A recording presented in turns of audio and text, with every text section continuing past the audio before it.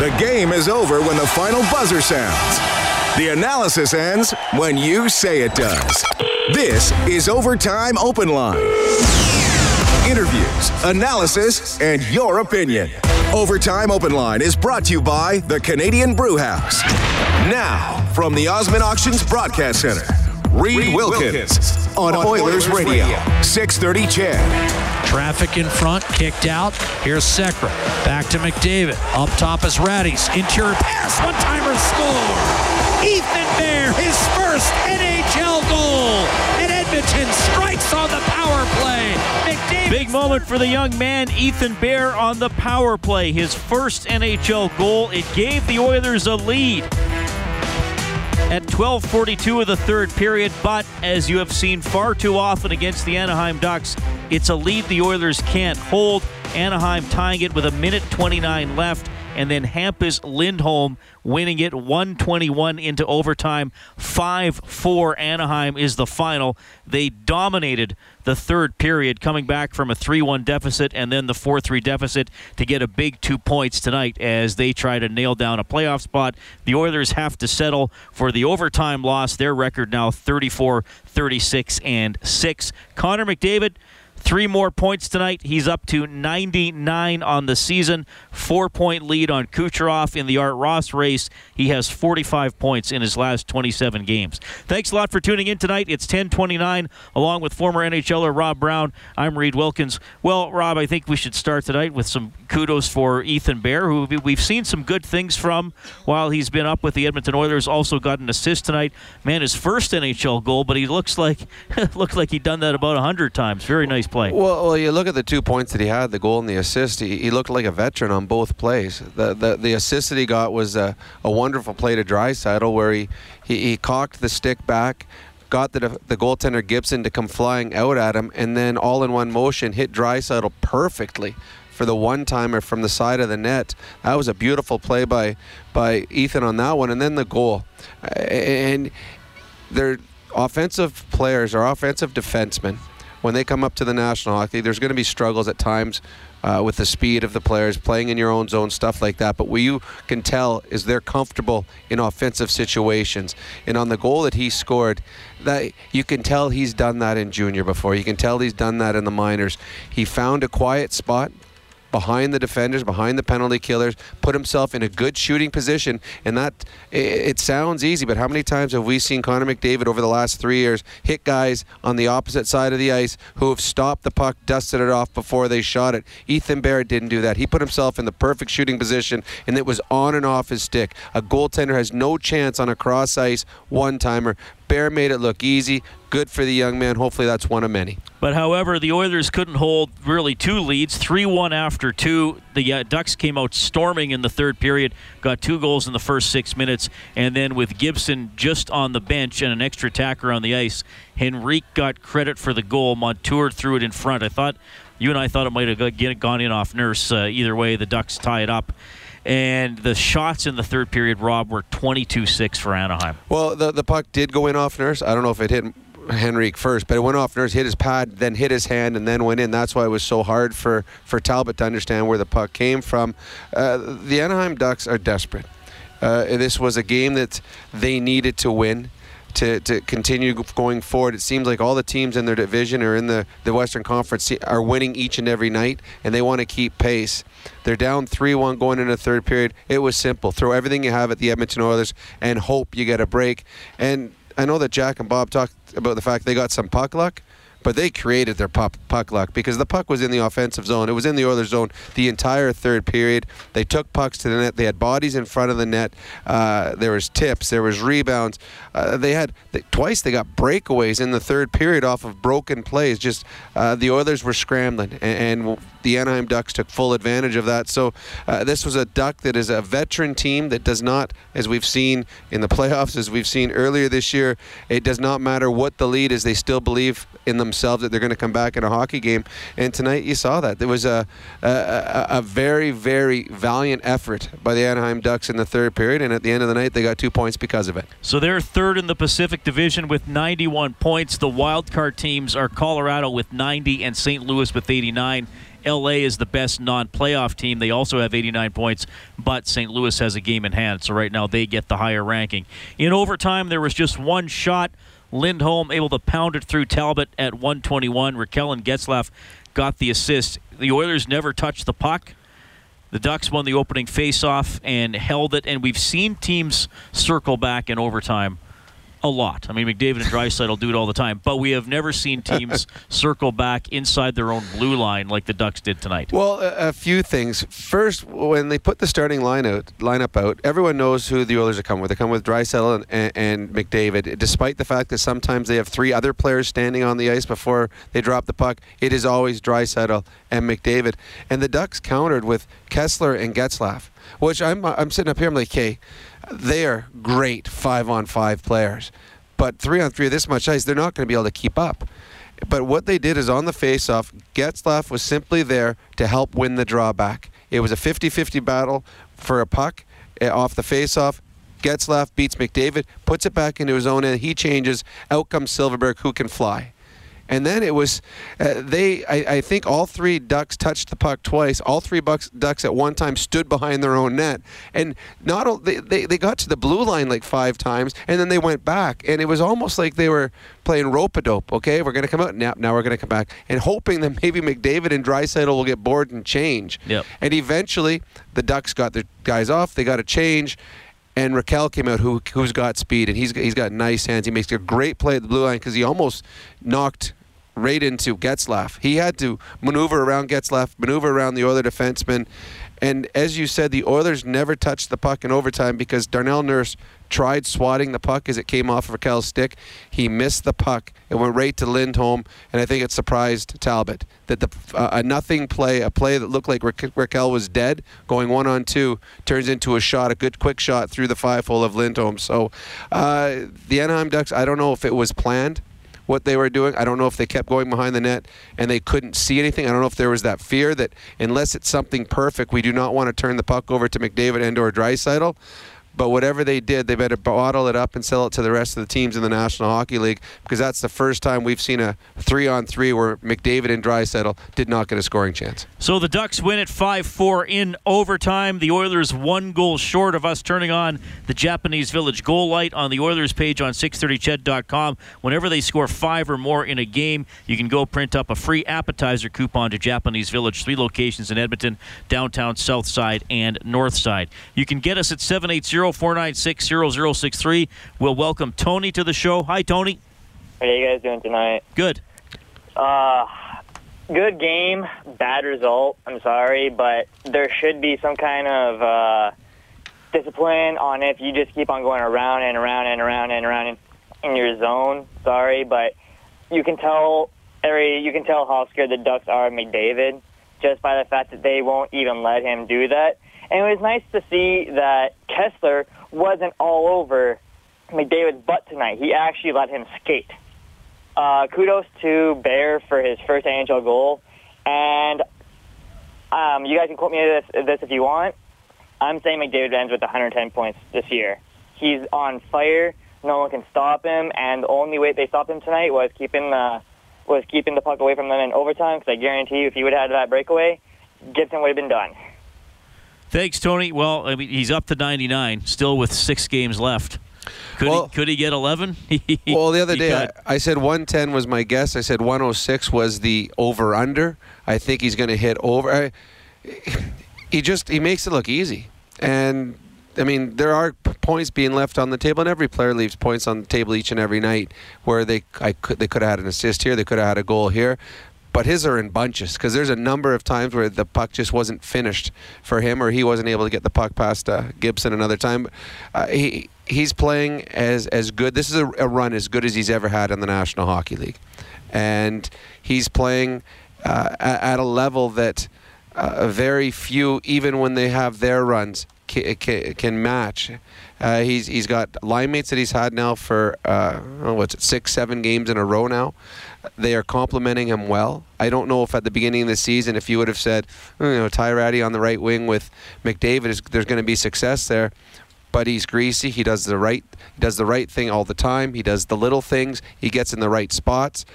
He compliments him. And it's worked very well thus far. And as we've said with Ty Ratty, each game he goes out and plays well, he earns himself another shot on that line. And tonight, I thought he was very, very good again tonight in creating things and allowing Nugent Hopkins and McDavid to create things around him. Patrick, is Tony our finish the play guy? Yes. He is. Okay, great. Tony, we're looking to give you an 8-day parking pass to Jet Set U-Park. Jet Set Parking, one-night stays or long-term parking. Find your perfect match from $5.50 a day at jetsetparking.com with promo code JET. Here we go. I'm not sure this is all that legit here. Edmonton penalty to number 25, 2 minutes, high stick. I think Silverberg got himself with his own stick. Man, I'm telling you, he's taking some acting lessons there. Yeah, that's a bit of a sell job. Hollywood Studios are going to be calling him. Tell us how you really feel, Jack and Bob. I thought he got high sticks in the face. I thought Nurse's stick got him. Nurse didn't mean to do it, but I thought it was Nurse's stick that came up. Tony, did Anaheim score on their power play there? Yes or no? I want to say no. But you should say that because that's the correct answer. Anaheim 0 for 2 on the power play tonight. The Oilers were 1 for 4. Thanks, Tony. I know we'll hear from you again. You win, finish the play tonight. Oilers lose 5-4 in overtime. Tony brought up the Ducks' tactics in 3-on-3. I'm just looking at Bruce Arthur, who writes for the Toronto Star, very popular columnist. He's been an award-winning columnist in Canada. Very interesting guy to read. He's tweeting, Anaheim just won the worst 3-on-3 overtime of all time. Give hockey coaches enough time and they will ruin everything. What a disgrace. Well, you know what? The thing is, I don't think that was a planned play. I honestly believe... Oh, sure it was. No, I don't think so. told them to do that. I don't think so at all. I think they kept coming out, and there is a fear factor when you're playing against McDavid and Draisaitl. And unless there's a perfect play... I don't think they all right, there's perfect not play. Well, now they're going to go back. Somebody planned it. I don't think so.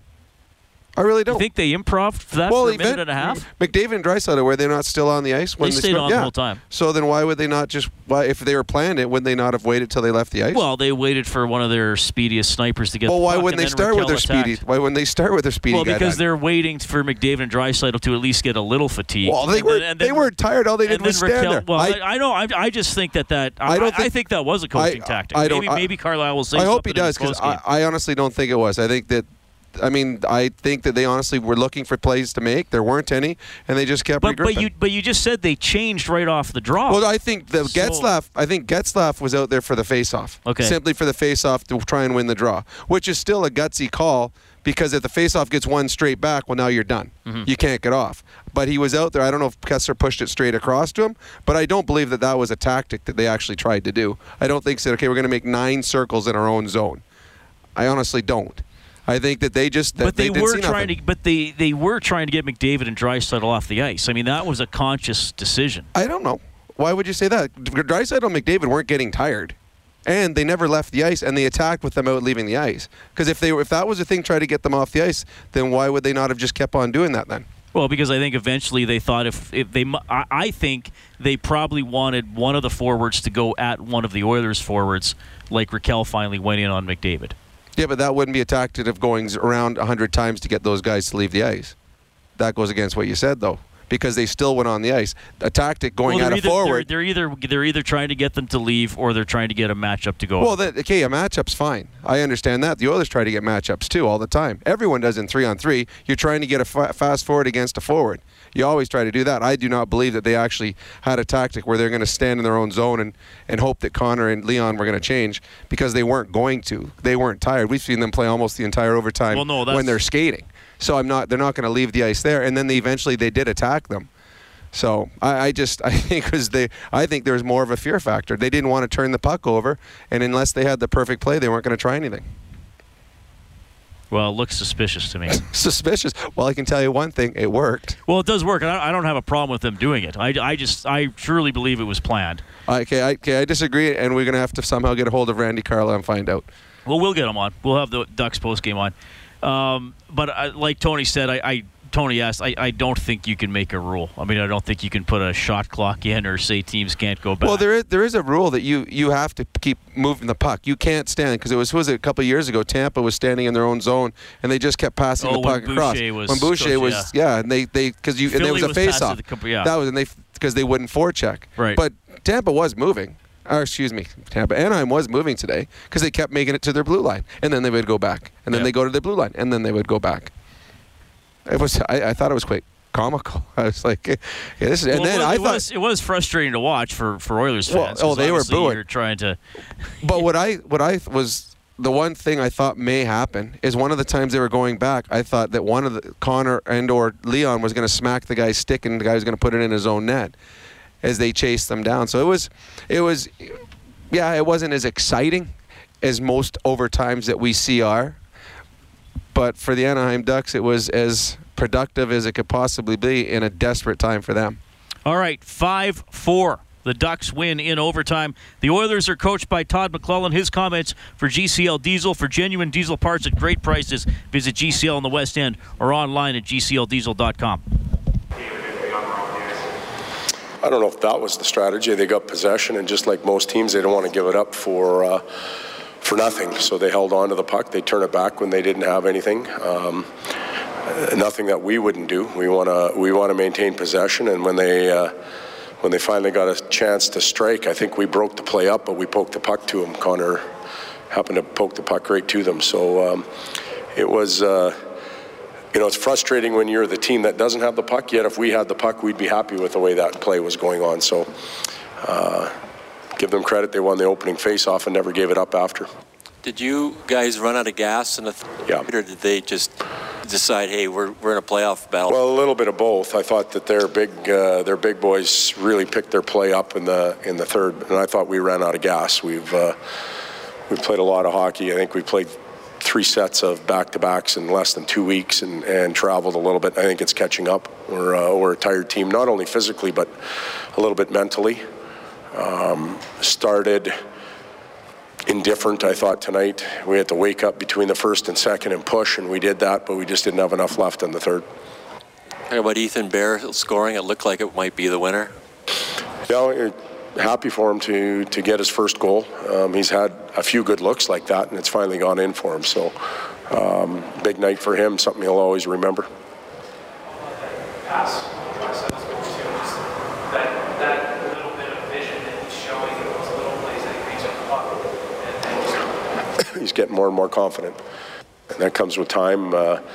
We talked this morning in the scrum before the game about how long it takes for a young man to develop and evolve as a defenseman. We're still talking about Darnell doing that. So Ethan's moving the needle as he's here. He's continuing to gain some confidence, and what's good about it now is it's not just a pat in the back. We can hold him accountable a little bit, let him feel what that's like if things aren't going as well, and gaining valuable experience. It was a tough night for Cam, 3 tips. I mean, they scored 4 goals, but it was one of those nights where... Yeah, I thought Talbot was really good. He had to scramble a lot. Their big bodies were whacking and jamming at a lot of pucks. The deflections, I think it was the second one in particular, there's not much you could do on. The one that tied the game up off Darnell's glove, that maybe would have went right out of the zone depending on the angle it took, but it hit Darnell's glove and went in, so a bit of bad puck luck as well. Caggiula, when he got hit in the face, did it look like he got hit in the teeth again, or what happened there? No, he got hit in the upper helmet area, so he had to, I don't know if he needed a new helmet or a new visor, but he was back right away. Okay. All right, that's Oilers head coach Todd McLellan. Caggiula got the puck up high, and Matt Benning inadvertently blocked a shot with his helmet on a huge goalmouth scramble in the third period as well. So, yeah, the Oilers always find a way to get banged up against the Ducks one way or the other. The Benning one's scary. It's one where you fall down in front of your net, and there's nothing you can do because you know that the puck's coming. All you do on those is turn face away from the puck and hope that it doesn't hit you. Unfortunately for Benning, I think he actually got his hand up just in front of his head before it hit him, because as he was going off, he was shaking his hand as well. But those are scary. I've been in that position, and you're hoping, oh, please don't hit me. And then Caggiula, I mean, I don't know if there's any more teeth to knock out. So, right. I mean, I think it would just go right through with the big gap he's already got in there. But again, those are the ones where it hits you in the face, and first you'll blink twice to see if you can see, then you lick your teeth to see how many are still left. Ducks take it 5-4 in overtime. $100 donation to the Juvenile Diabetes Research Foundation from Booster Juice, an oasis of freshness in a fast-paced world. They give $25 every time the Oilers score. You can track the total on the Oilers page on 630ched.com. All right, you can get us at 780-496-0063. We have Sean standing by. Hello, Sean. How's she going? Good. Well, I think this game kind of summarizes the whole season. We've come up short at every friggin' turn. And to me, there's the three things with the Oilers. I think we've been seeing them since 2010. That's the good, the bad, and the ugly. The good, we've got Connor, and I mean, that top line looks awesome. The Draisaitl line looks really good, dangerous. And you know what? The Strome line looks like it's going to click at some point. It's looking good, too. And I even give the fourth line credit. So that's the good. The bad, our defense is still... I mean, we got Nurse as a highlight. Ethan Bear looks like there's something there. But, I mean, after that, it's a crapshoot whether they're going to get beat on the corners. Nobody finishes a check in our own end behind the net. Benning might once in a while. Getzlaf skated around with the puck in our end. Every time he had the puck, they let him skate around and around. No one would hit him. No one would touch him. It was absolutely brutal. So that's the bad. And the ugly is the coaching. So what? Ouch, 12-1 and no friggin' timeout, and then you talk about how tired your players are after the game. It just blows my mind. I don't know. So that's the summary of the season, in my opinion, how this game went. Okay, thanks, Sean. 780-496-0063. We'll also bring Robert onto the show. Hey, Robert, thanks a lot for calling. Hey, guys, how you doing? How you doing tonight? Good. Well, I've a thought tonight on Bear. It was nice to see him score his first goal, and I agree with what you guys said earlier and how he drifted to that quiet spot to get himself open, and McDavid made the pass, and as soon as he got it, he let it go, didn't stop it, got it, shot it, boom, goal. And now my second thought tended to be on Talbot. Honestly, in my opinion, I think Talbot played good. I wouldn't blame this loss on Talbot. I mean, like you guys had talked about, you had said 3 of the 4 goals were deflected in front of him. So, I mean, as far as I'm concerned, there's not really much a goalie can do about that. Yeah, you're right. I mean, it's tough. I mean, the tying goal, the 4-4 goal, it hits Nurse twice before it goes in the net. Talbot's got 2 bodies in front of him. Anaheim's a tough team to play against as a goaltender because of all the teams that we've seen this year, they crash the net better than any team out there. They always have bodies in front. They take pucks to the net. They throw the puck from anywhere. They're good at tipping. I mean, Cogliano twice had high tips that Talbot made nice saves on. So it's a fight for a goaltender in games against the Anaheim Ducks. And, I mean...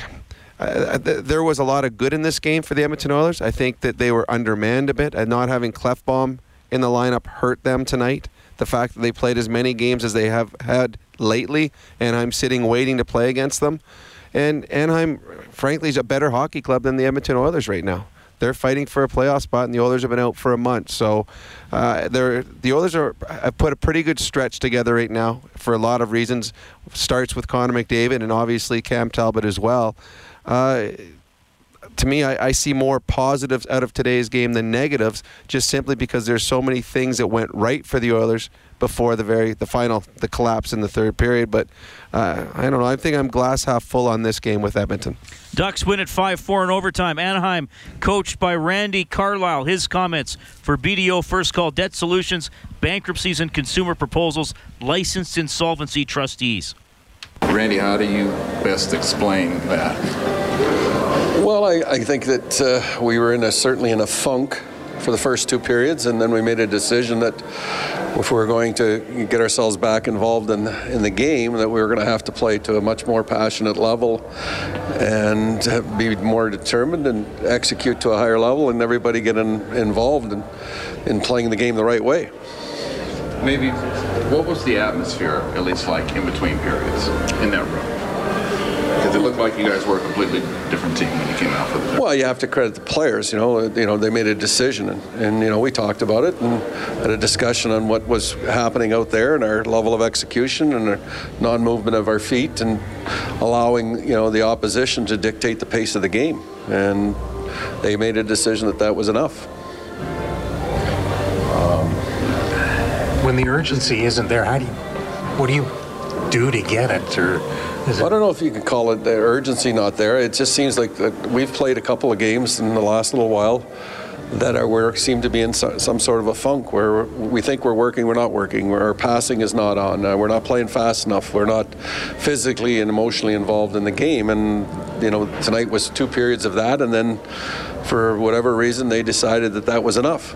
And they went out and executed and played to a much higher level and forced, our will upon the opposition, and we were rewarded. It sounds like whoever it was, people were fed up.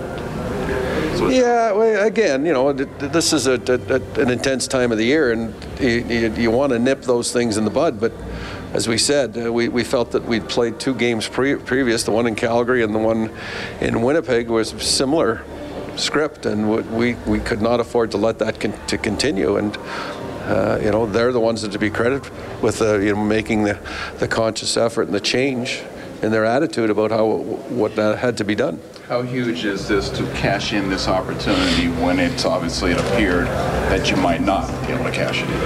Well, again, I've learned in this game that it's never over till it's really over. It takes 60 minutes to win hockey games, and at that point, we acquitted ourselves poorly for 20 for the first 40 of it, and the last 20 was a good solid period for ourselves, and we scored early, which gave us a lot of momentum. All right, that is Ducks coach Randy Carlyle. Scott Johnson working the visitors' room here for 6:30 CHED. 5-4 Anaheim wins in overtime. Scoreless first period. Shots were 12-11 for the Oilers. 10-3 at one point for Anaheim. Oilers got some shots late in the period. Edmonton outscored Anaheim 3-1 in the second period, outshot them 14-4. And then, as we mentioned earlier, shots in the third, 22-6 for the Ducks. Just came out with tons of energy. We're all over the Oilers, and then the only shot in overtime by Anaheim winning. The one caller asked about a timeout. I mean... Well, if the team is fatigued, 30 seconds is not going to make a difference in a timeout. As a coaching staff, I mean, you want your timeout in case at the end of the game you need to set up a play to somehow, if you're down a goal, pulling your goalie, you always want a timeout at that point, because if you have the McDavid line out and you call a timeout, then you can put him back out there again. I mean, the Oilers did have a lead. What time did they have was left in the game when they got their lead again? So with that 7:18 to go, Bears. Yeah, scored. so I mean, you have the lead with 7.5 to go. I mean, I don't think a lot of coaches in the National Hockey League are going to call a timeout at that point. So I mean, I don't see the timeout being a difference maker in this hockey game. I think the Anaheim Ducks and Randy Carlyle said it best when he mentioned that they scored a goal early. And I know that sitting in dressing rooms, when you're down a couple goals, the one thing that players always talk about, let's get one in the first 5. And then you have belief. If they go through the first 5-7 minutes and they don't get that goal, all of a sudden they sag a little bit on the bench and the belief starts to waver. But when you score a goal early, now you're just down a shot and you pick it up and you get a little more intensity, you get a little more energy. And the Oilers, on the opposite hand, when you give up an early goal, now you're thinking, oh God, they're only one shot back, things aren't going right for us. Now my legs feel a little more tired. So that was a big goal early in the third period for the Anaheim Ducks. The Ducks rally to beat the Oilers 5-4 in overtime. Ethan Bear gets his first NHL goal. You'll hear from him after the 11 o'clock news. Along with Rob Brown, I'm Reed Wilkins. You're listening to Canadian Brewhouse Overtime Open Line from the Osmond Auctions Broadcast Center. This is the Canadian Brewhouse Overtime Open Line. Now, from the Osmond Auctions Broadcast Center, Reed Wilkins on Oilers Radio, 630 CHED. Lindholm, 30 seconds, banks it off the wall, dish down low, wrist shot save made by Talbot on Ricard Raquel. What a chance for Raquel, and Talbot saves the game. Gets the Oilers into overtime, gets off the feed to Raquel, and Talbot stones him. That was with 27 seconds left in the third period. Shortly after Anaheim had tied the game 4-4, the Ducks would win 5-4 in OT on a goal by Hampus Lindholm. That save of the game by Cam Talbot for Arcan Trailer and RV Center, Alberta's favorite RV dealership, now carrying motorhomes. 780-496-0063. We will bring Jared onto the show in a minute here, but a big story tonight. Ethan Bear gets his first NHL goal. His remarks for GCL Diesel. For genuine diesel parts at great prices, visit GCL in the West End or online at gcldiesel.com. Get much lanes to the net, and then we're just kind of cycling around for a bit, trying to open up some lanes, and then that time came, I went down, and Dale made a good pass, and I just tried to bear down and make sure I put it in, and it went in, and it was a good feeling after that. Your first one, and you always hope it's a bang goal. It's not one of those ones that's off four bodies and in, I guess. Yeah. That was right on the tape and bang, it's like. Yeah, no, it was a good play. It was just back door, and you just when you get a chance like that, you want to bear down and make sure it goes in, and it's a play I'm gonna remember for the rest of my life for sure. I know there's lots going on in the game, including the game, but your mom was in tears. The family was snapping photos. There was just lots going on. I'm not suggesting you could see any of that, but just understanding the support they've given you, how important this goal means, kind of the whole family and maybe the whole area. Yeah, the support they've given me throughout the years was tremendous, and just going down the stretch, everyone was always saying like, hey, it's coming. No, everyone was kind of hoping. So, to get that first one, it feels really good, and I'm sure they're happy. So I just can't wait to go see them after this. Congratulations. Hey, that's Ethan Bear.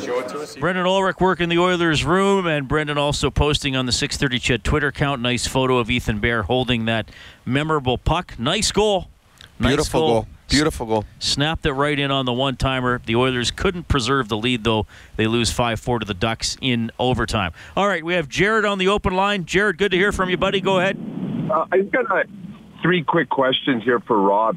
The first one is, at what point of this year did you really feel that the Oilers were out of the playoffs? And then the second question would be, at that point, how do you accurately evaluate the season? So, let's say after those big losses after Christmas into January, we say, well, that's when they were out, or maybe they get their last big losing streak.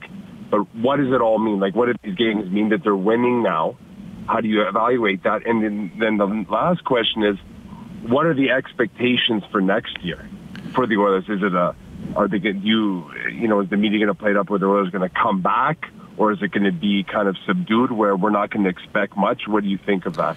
I think the first question, was it right after Christmas where they gave all those games back? Because it was before. They went 1-6-1 out of the Christmas break. Yeah. To me, that's when they put themselves in a position that it was going to be too far to come back from, I felt. I thought that was a lost season. As far as evaluating now, I think you can evaluate to an extent, but it is much easier to play when there's no pressure on you. It's like my analogy is if you're a golfer and you got a 3-foot putt with you're out there with your kids and you have a 3-foot putt, you walk up and you drain it 9 out of 10 times, but you're out there with your buddies, you have a 3-foot putt and there's $50 on the line. All of a sudden it's a much harder putt to make, even though it's the exact same length. So right now it's much easier for the Oilers because there's no pressure on wins or losses. Having said that, you still evaluate the players and the type of effort they put in, if they still stay with the details, doing the little things right. So there's some evaluation with the players that are on the bubble. And there are going to be a number of bubbles teams, because even if the Oilers continue this good play going down the stretch, there's still going to be quite a few points out of a playoff spot. So they got to figure out a way to how to get better for next year. As for next year, I think the expectations are going to be that the Oilers will be a playoff team. I think the expectations within that room is that they can win their division. I felt that last year they overachieved. I think this year they completely underachieved. I think they're somewhere in between. I think this is a team that should be a playoff team year in, year out. And had Talbot played like Talbot can play, this team right now would be battling for a playoff spot. But specialty teams and goaltending was not near good enough this year for them to be a playoff team. Those are the things that they've got to improve going forward next year. Ducks win this one 5-4 in overtime. 5 of the last 8 regular season games between these two teams have been tied after 60 minutes. The Oilers won the previous 4 in either overtime or a shootout, so I guess the Ducks were due to get this one this evening. Hampus Lindholm, the overtime winner. We're going to hear from him in a couple of minutes. The 3 stars, by the way, announced in-house here. Ethan Bear, nice story. The first star, Connor McDavid with 3 points, up to 99 on the season, is the second star. Adam Henrique with 2 goals is the third star. Rob's going to pick the 4th star of the game for Missioner Allen Auctioneering. Check out MAauctions.com for industrial and automotive sale dates. Well, I still, and we talked about it, I like the game of Ty Rattie. I think he is a guy that not many would have expected to fit in as well as he's fit in playing with Connor McDavid, and he is not overwhelmed by that position. Continues to do the little things right on that line, creating things, creating space, and tonight was the beneficiary of a good bounce off his foot and in the net, but it was because he was in the right spot in front of the net. So if my 4 star tonight was Ty Rattie. And his call-up and his work on that top line is our adjustment of the game for the Alberta College and Association of Chiropractors. If it hurts, see a chiropractor. Visit albertachiro.com. And to get back to Jared's question about evaluation, because it is a good one, and a lot of people say be careful about success down the stretch, success when the pressure is off. But, I mean, you've said it well, Rob, for Ty Rattie, the pressure's on. Oh, it is. Because if he doesn't make the most of this season, is he not only is he in the NHL next year, is he in North America? Yeah, is he in Europe? Is he anywhere? Oh, right. I mean, maybe I don't think he would drop off the pro hockey scene. He'd be somewhere, but he's making maybe the question mark about his future a little smaller. Well, yes, because and now I don't know the exact rules anymore because it's been a while, but there's a rule in the minors about how many veterans you can have on each team, and Ty Rattie, I would imagine, would be a veteran now. So there's the American Hockey League is a young kid league. It's a developmental league, and once you get to a certain age, there's not as many players of his age that are going to be playing down there. So yeah, he's came up here, and this was his shot to prove that he deserves a contract from a National Hockey League team, because his other option would be going to Europe. And for some guys, they're looking for bigger contracts. For other guys, they're looking for more ice time next year. Ty Rattie's looking to stay as a National Hockey League prospect. And what we've seen thus far is not only does he want to be a prospect or a call-up or a tweener, he wants to be a regular NHL player. And everything that he has done thus far has been the right thing. His work ethic, his battle, his compete, the little things, the details. And I know that he is benefiting, obviously, by playing with Connor McDavid, but he's doing something that no other player outside of Nugent Hopkins and Draisaitl has done, and that has been consistent on that line. And he's going to get another shot again against another good team. And the good thing right now, these games don't mean anything to the Oilers stats-wise, obviously, but it certainly means something to the teams they're playing against. As we saw tonight, Anaheim's push in the third period. These teams are desperate. Columbus, another team coming in here, desperate for points. So Ty Rattie may be playing in garbage time when it comes to Oilers standings, but these games are big for the teams that are fighting for their playoff lives, and he's part of that. And at no time have I seen him look out of place. And there's been times where Ethan Bear, who is a great story, and I think he's got a wonderful future here, and when he has the puck on the stick, there's some nice things that happen. But there have been times where he has been overwhelmed in these games, where he has been a little out of place, and that's, you got to expect that. He's played 13 games. Yeah, so exactly. You have to expect that. And all players, but Ty Rattie hasn't. Now, obviously, the fact that he's, 4 years older, 3 years older than 25, yeah, so he's got that experience. But he's playing on Connor McDavid's line. And he's playing, so when you play with Connor, you play against the Ketzlers, the Getzlaffs. You play against the other team's top defenseman every single time you step on the ice. And he's looked comfortable, and he's looked confident, and he's, to me, he's a guy now, he's earned another contract, and now you got to decide what kind of contract it is. Yeah. Rattie with a goal tonight, his 4th of the season for the Edmonton Oilers. However, the Oilers lose 5-4 in overtime because this guy scored in the extra session. Hampus Lindholm for BDO First Call Debt Solutions, Bankruptcies and Consumer Proposals, Licensed Insolvency Trustees. How do you explain that? selling tickets like I told Frenchie. I don't know.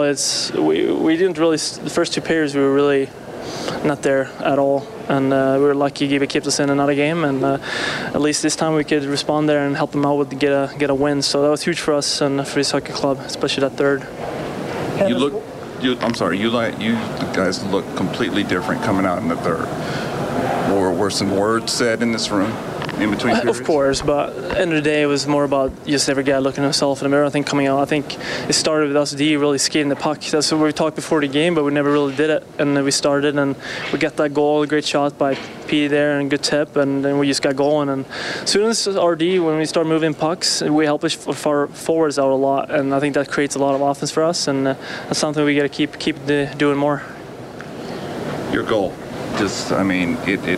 Ricky made a move there. Did you just see the puck and just instantly, or how would you describe it? You just try to shoot as quick as possible. Obviously, I knew Ricky I was always going to challenge him, so I just try to get in position. If he would beat him, he could pass me, but they ended up coming right to me. I just shot it, and I didn't see it go in, but it was nice that it got in. What were you guys thinking for that overtime? Because they never touched the puck. No, obviously overtime is about possession, and if you can tire them out, and we got a good change there, and I think that's how we need to play, and we haven't really been that successful in overtime before, and I think a lot of goals scored against us has been that we've been taking chances offensively, and you get punished pretty quick against quick teams like this. There you go, Reed. Thank you. Scott Johnson talking to Hampus Lindholm, and that is one story for the Ducks this season. In games tied after 60 minutes, so including overtime and shootout results, they are now 7-13. Mm-hmm. So they've had a lot of games tied, and by contrast, the Oilers, they're now 11-6 in just games decided in overtime. The Ducks are now 3-6. So the good thing is, in just wins now, they have 4 wins more than the Oilers. But they're way ahead of them in the standings because they've been in more games. Well, the Anaheim Ducks, because they're such a good team defensively, they're going to be in every game, and they try to get that extra point. They try to get to overtime, but they are not built for overtime. They don't have a McDavid. They don't have a Nugent Hopkins. They don't have a Draisaitl. If they go to an overtime in the playoffs, well, that's a different story. That's a team that'll wear you down over the course of 1, 2, 3, whatever overtimes it takes. But when you're playing 3-on-3, Getzlaf is he's a half. If he's a basketball player, he'd be the guy that they would start the offense where it'd be a standstill offense in the off. It's not a fast break type of offense. And Perry plays that way, and so does Kessler. So it's a team that, as he said, they can't trade chances, because if they turn the puck over, they don't have the speed to get back. And then when Lindholm just talked right there, the way they handled this overtime period is they couldn't take a risky play, and that's why they kept coming out and looking. Okay, the play's not there, we're going to go back, because they've been burnt too many times. I remember watching one, I think it was last year, where Getzlaf did a drop pass in the middle of the ice and gave the other team a breakaway. Yeah, remember that one? So they don't have the horses to play 3-on-3, so that's why they're a team that'll get to the overtimes, and they'll have success in 5-on-5 playoff overtimes. And when it comes to 3-on-3, that's not their forte. 5-4, the Ducks take it tonight. Adam Henrique gets credit for 2 goals for them. Perry Manson and Lindholm also scored. Ratty, Draisaitl, Bear, and McDavid, the goal scorers for the Edmonton Oilers, as we check the Advantage Trailer Rentals out-of-town scoreboard. If you missed it earlier, what a week for Jennifer Jones at the World Curling Championships in North Bay. 14-0. Gold medal win today in an extra end, 7-6 over Sweden. So I guess maybe Canadian curling isn't as wrecked as a lot of people were saying after the Olympics. I think they're doing all right. And I think it was her number 2. That was her last ever curling match, and she went out as a world champion. So, but I watched all the curling in the Olympics. We watched the which is it called? The mixed one? The mixed doubles. And I watched the one today. It's like 9 hours long when you watch a normal curling one. Right. The mixed was about 45 minutes. I think I started watching this morning at 10 a.m. and it ended at 7 p.m. But it was very interesting and good for Jennifer Jones. Penguins in the NHL beat the Flyers 5-4 in overtime. The Canucks take down the Stars 4-1. Dallas really struggling lately Jets beat the Predators 5-4 in a shootout. That was a good game. Bruins over the Wild 2-1 in overtime. Brad Marchand, 5 overtime winners now this season. His name's got to be mentioned as well as an MVP. He has put that team on his back. The Dallas Stars, that's 8 straight losses now for Dallas. And I love the man, but I don't know if Ken Hitchcock survives this. This is the way that their team ends. Although I watched the highlights, Lettinen played net, and he was terrible. Oilers get a point for an overtime loss this evening. 5-4 Anaheim takes it. Edmonton's record 34-36-6 with a game against Columbus coming up on Tuesday. You'll hear from Connor McDavid. He leads the NHL with 99 points. Canadian Brewhouse Overtime Open Line from the Osmond Auctions Broadcast Center. Live from the Osmond Auctions Broadcast Center. This is the Canadian Brewhouse Overtime Open Line on Oilers Radio. 630 CHED. In overtime, Anaheim beating the Edmonton Oilers 5-4. The Oilers had a 3-1 lead after 2. The Ducks dominated the third period and eventually got a Hampus-Lindholm winner in overtime. Chris is our face-off trivia winner. Who led the Oilers in power play goals last season? Chris knew it was Milan Lucic with 12, so he gets a $50 gift card to Bubbles, courtesy of Armor Insurance. Protect your car, home, and business with Armor at armorinsurance.ca. The Oilers, the worst power play in the NHL this season, but they did get a goal with the man advantage tonight. Ethan Bear, his first NHL goal. Reed Wilkins, Rob Brown, it's 11:23. We have Greg on the line. Hey, Greg, thanks for calling. Hey, Reed. Well, thanks for having me on the air, and hello, Rob. So, Rob, I just want to disagree because you mentioned overachieving for last season, right? So, this is, I think when you say overachieving, you're suggesting the Oilers had a limit of some sort. Is that fair to say? When I say overachieving, I thought they had 9 guys or 8 or 9 guys had career years last year. And I didn't think that they were capable of doing that again this year. So that's what I meant by overachieving. I think that they're somewhere in between. I don't think they're a 106-point a season team. I think they're a 96-point season team. So I think that they've underachieved this year because I thought they should have made the playoffs. And I don't think that they were as good as they were last year. I think Cam Talbot's play masked a lot of nights where they were not the better team in the games. Okay, yeah. I personally think, like, for example, Letestu had an incredible season last year. There's no debate about that. And, a lot of guys, I agree, did have great years. I think the reason they just lost to the Ducks in the second round is because, well, I think there's 2 main reasons. For one, the officiating went in the Ducks' favor, it seemed to me. And then secondly, Getzlaf just seemed to overpower the Oilers in the 7th game. So. Okay, now when I say they overachieved, I had nothing to do with the playoffs. And that was just as a regular season team. I thought they overachieved. And when it comes to the playoffs, I don't care if you're a number 1 seed or if you're the number 16 team going in. Playoffs is about health. It's about goaltending. It's about specialty teams and anybody. And it's been proven every year. It does not matter where you finish. You have a chance to win the Stanley Cup. I mean, Nashville last year, they were the 8th seed, I believe, in the West, and they go to the Stanley Cup Finals. So I think getting to the playoffs is where I'm talking about. And I don't think the Oilers' season was as great as it was points-wise. I thought a lot of things was masked. Connor McDavid was exceptional, and Cam Talbot was all world, and I think they covered up some warts last year. But then this year, I think they underachieved. I think Cam Talbot didn't play to his potential early. I think the power play has been abysmal when it should be much better than it is, and I think they're a team that should be in a playoff race right now with what they've got on their lineup. So that's why I called them overachieving last year and underachieving this year. Okay, I guess that's your perspective. I personally believe they had the talent and ability to win the Cup, but of course that never happened. So let's see what happens next season. Take care. Yeah, thanks, Greg. I mean, I'm one of those. I understand what you're saying, Rob, and we've talked about this a lot. I still think you earn your record. You make a play. Like if you make the play, you get the goal. You made the play and you get the goal. Maybe you might be doing things unusually, and like you said, guys last year, Maroon, Letestu.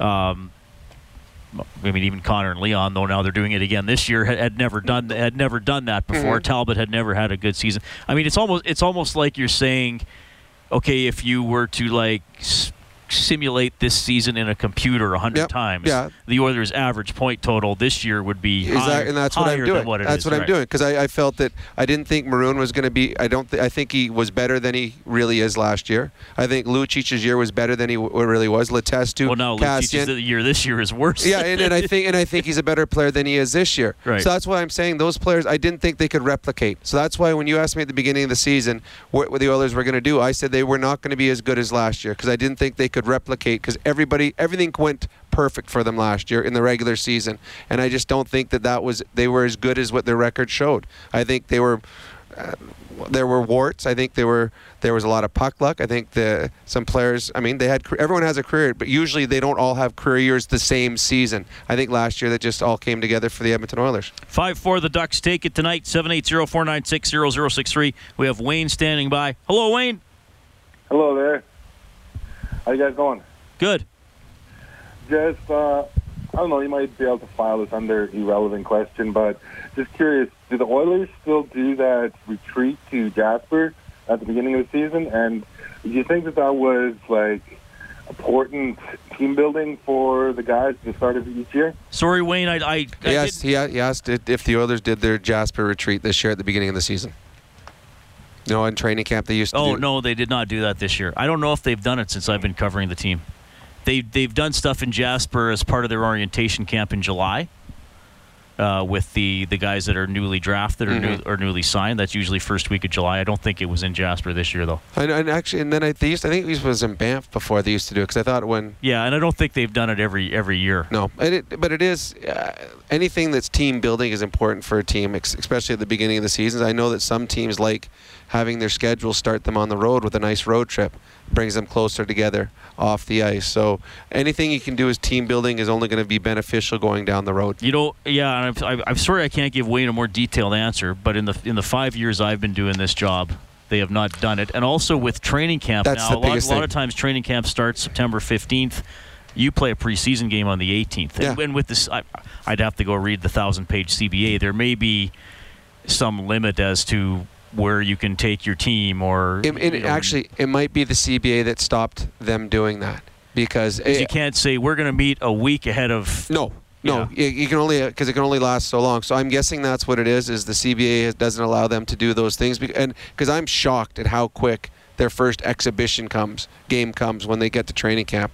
I mean, they usually start on a Friday, and then on the Monday they're playing an exhibition game, so that doesn't allow them time to do the things that they used to do, where you'd have a 2-week training camp and 5 of those days would be spending time together in Banff or Jasper, or when I was in Pittsburgh, we went to San Francisco, we went to Houston, we went to Dallas, all kinds of cool places, but you just can't do it all in one day. we had a really, really fast plane.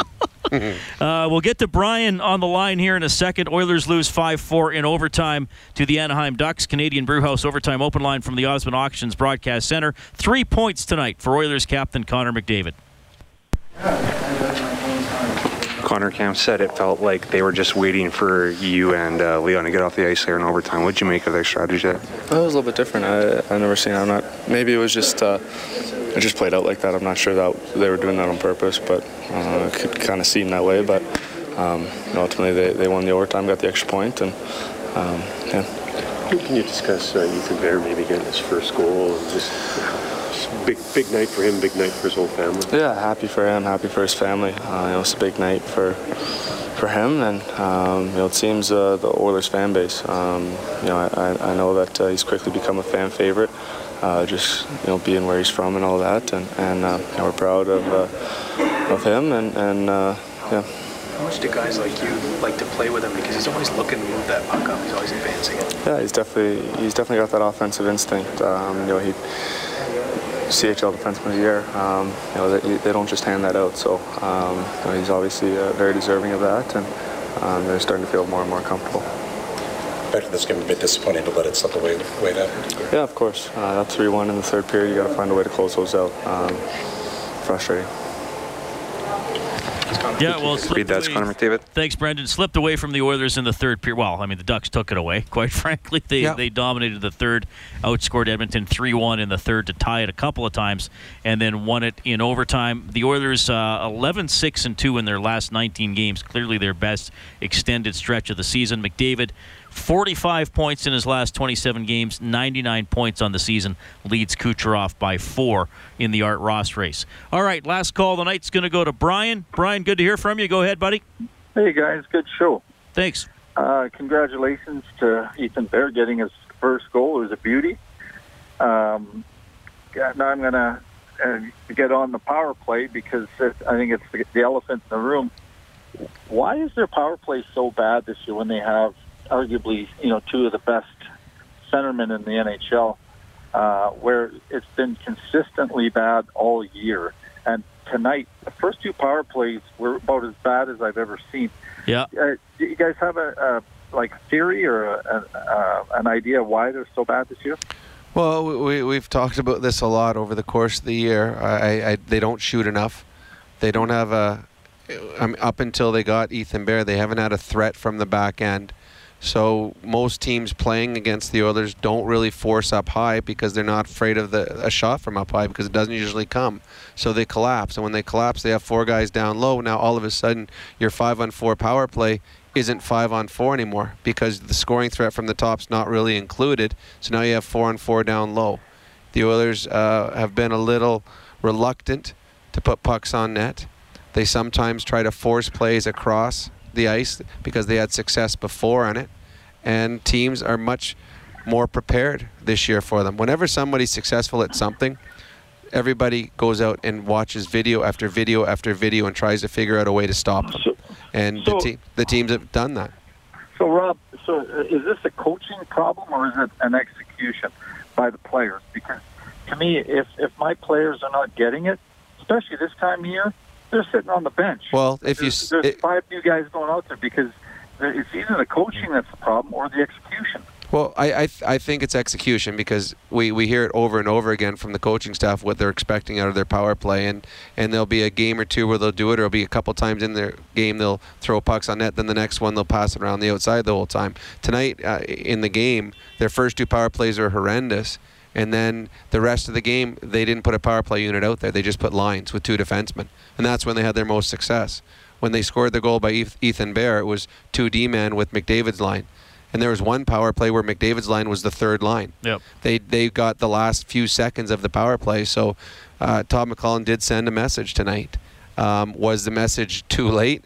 I don't know. I mean, there's been a lot of change on their power play throughout the year. They've had Draisaitl and McDavid split up. They've had Nugent Hopkins on his own. They've had Strome in there. They have had guys in front with Nugent Hopkins with Lucic, with Maroon. They've moved those guys off. It's just a matter of the players executing what the plan is. And they've also there's been bad bounces. But I think there's been stubbornness with the coaching too, in some regards. Early, I think there's a lot more change in the second half of the season, and it hasn't gotten any better. But to me, the biggest thing, they do not put near enough pucks on net. And until they do, you're not going to get the greasy goals. And when you start putting pucks on net, that opens up all the other plays. So right now, the defenders, they're taking away all the pretty plays because they're not fearful of a shot. So they're taking all the passing lanes away down low because they know that if the puck goes up high, he's probably not shooting anyways. Or if the puck goes to Connor McDavid on the boards, he's probably not going to shoot anyways because he wants to set someone else up until they start shooting. And then once they start shooting, that's going to open up a lot of other power play options. Anaheim beating the Edmonton Oilers tonight 5-4 in overtime. The 3-game homestand will end on Tuesday when the Oilers take on the Columbus Blue Jackets.